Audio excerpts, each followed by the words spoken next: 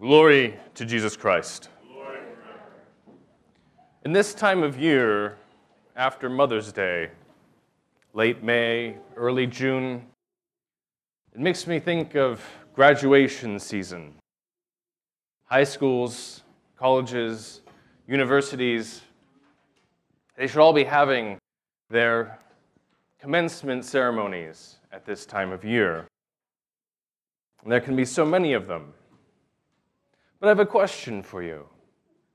How many of you who graduated remember your commencement speeches? Show of hands, anyone? A couple? That's good. That's probably more than will remember this homily in a couple weeks. But I am in the same boat with most of you. I couldn't even tell you who gave the speech at my commencement ceremony.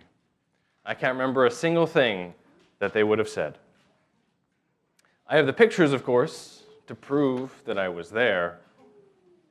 But all I can really remember from that day was standing in line, getting ready to walk with all those from my major.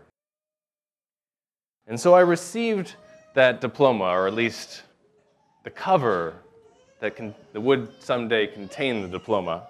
The actual diploma came later. And I was there getting ready to be launched out into the world. And I remember that period of my life having a great deal of uncertainty to it, because I didn't really know where or to what I was being launched out into. And at that time, there were a lot of worries and fears, and there were also some bad habits that I would have to overcome that I picked up in college. But in today's readings, in our gospel and in our epistle, we are essentially hearing commencement prayers and addresses from Jesus and from St. Paul. The prayer of Jesus comes from the Gospel of John. And here he is telling us his prayer for us, right before his betrayal and arrest. It is the last time that he will address his disciples and apostles before his crucifixion and death. And that entire chapter from the Gospel of John is a prayer. Now, we only hear the first two parts read aloud today for us in the church. But it is a prayer that builds and expands as he progresses. It begins by being a prayer for himself and God. But it then expands to include his disciples and apostles. Then it expands again to include the whole church. And it ends by being a prayer for the world. And as he ends his prayer, Judas approaches and begins his betrayal. For the address from Paul, he is speaking to his community in Ephesus. And we have read aloud to us in the church an edited version of that. There are a few verses that are cut out, because that first part of his address is skipped over. He's speaking about the things that he has done with the community in Ephesus, and he's talking about the work that he's put in, the effort that he's put in. And so we skip over that first part because we're intended to focus today on the fierce wolves. Because today is the Sunday of the Fathers of the First Ecumenical Council. But in that first part of the address that skipped over, there's a very interesting verse. Verse 26. And it tells us, and Paul says, that he is innocent of the blood of all men. That's an interesting way to put it. And at first I wasn't quite sure what to make of that blood of all men. Was he speaking about martyrdoms to come? Would there be great bloodshed in the church? That's not quite what his point was. That wasn't the language he was speaking. Instead, he was speaking in the language of the prophets. He's speaking like Ezekiel spoke, like Isaiah spoke. In Ezekiel 3:19 it says, "But if you warn the wicked, and he does not turn from his wickedness or from his wicked way, he shall die for his iniquity." So Paul, like Ezekiel, is saying that he has warned the wicked man. Paul has faithfully preserved the faith and passed it down to the Ephesian community. Paul has preached the kingdom of God to them. But for those who hear his words and refuse to repent, those who would keep on sinning, they will die in their sins. And that is the bloodshed of which he speaks.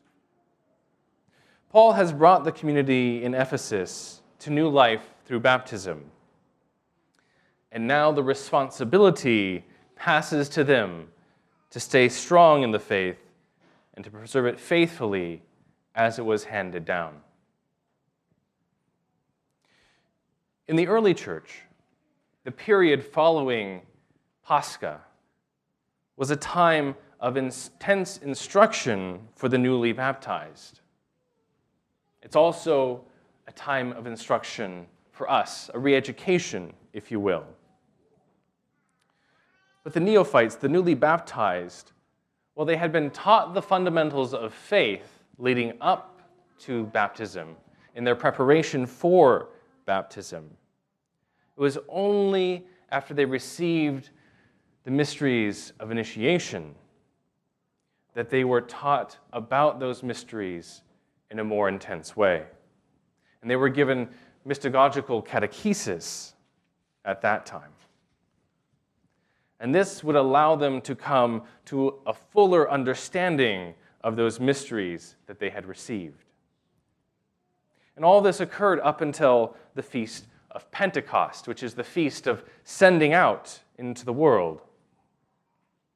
So after having been steeped in the faith and receiving the mystagogy, it is time for the church after Pentecost to make that faith our own, to take on the responsibility about which Paul speaks, and to take that faith out into the world and to preach it in the city square. St. Cyril of Jerusalem, in his catechetical addresses, speaks to this idea, just like Paul did, of preserving the faith and keeping it pure.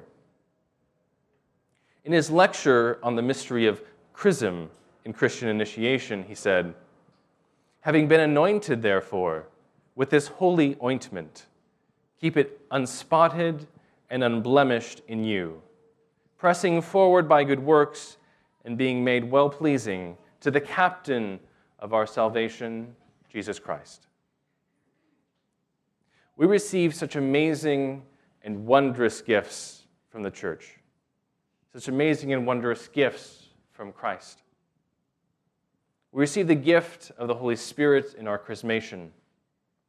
We receive the gift of Christ's body in the Eucharist. We receive the gift of our faith tradition handed down to us generation after generation, and the successors to the apostles, our bishops. But any time that we launch out in this commencement time of our calendar year in our faith, it can bring change. For those who are new to the faith, it can bring change. It can also bring new worries and new fears. What if we cannot keep ourselves unspotted and unblemished like St. Cyril speaks of? What if we have been warned like Ezekiel, warned like the wicked man, and we do not turn away from our wickedness?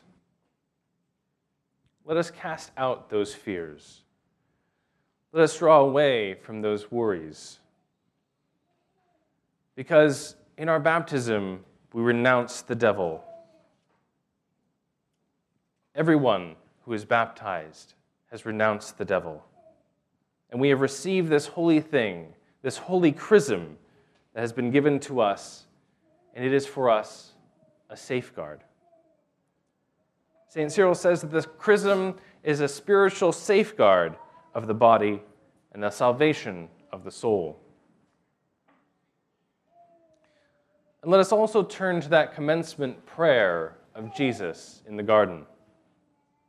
That prayer we heard in the gospel reading today. He prays for us, and he beseeches the Father that he keep through your name those whom you have given me, that we may be one, that they may be one as we are. Another safeguard for us then is the Eucharist, because we have become one in the body of Christ. Our community becomes one as the body of this church. Do you recall from the Divine Liturgy, before the Creed, the deacon or the celebrant calls us all to be of one mind? The prayer says, "Let us love one another, that with one mind we may profess." So our community is our safeguard. The anointing with chrism is our safeguard, and the reception of the Eucharist is our safeguard. With all these in place, we need not be worried about our futures. We need not be concerned or fearful. We can share completely in the joy of Jesus because we become one with him. Like the apostles, we cannot remain in the upper room forever. We must go forth for the glory of God, and like the prophet Isaiah wrote, preach glad tidings to the poor. Glory to Jesus Christ.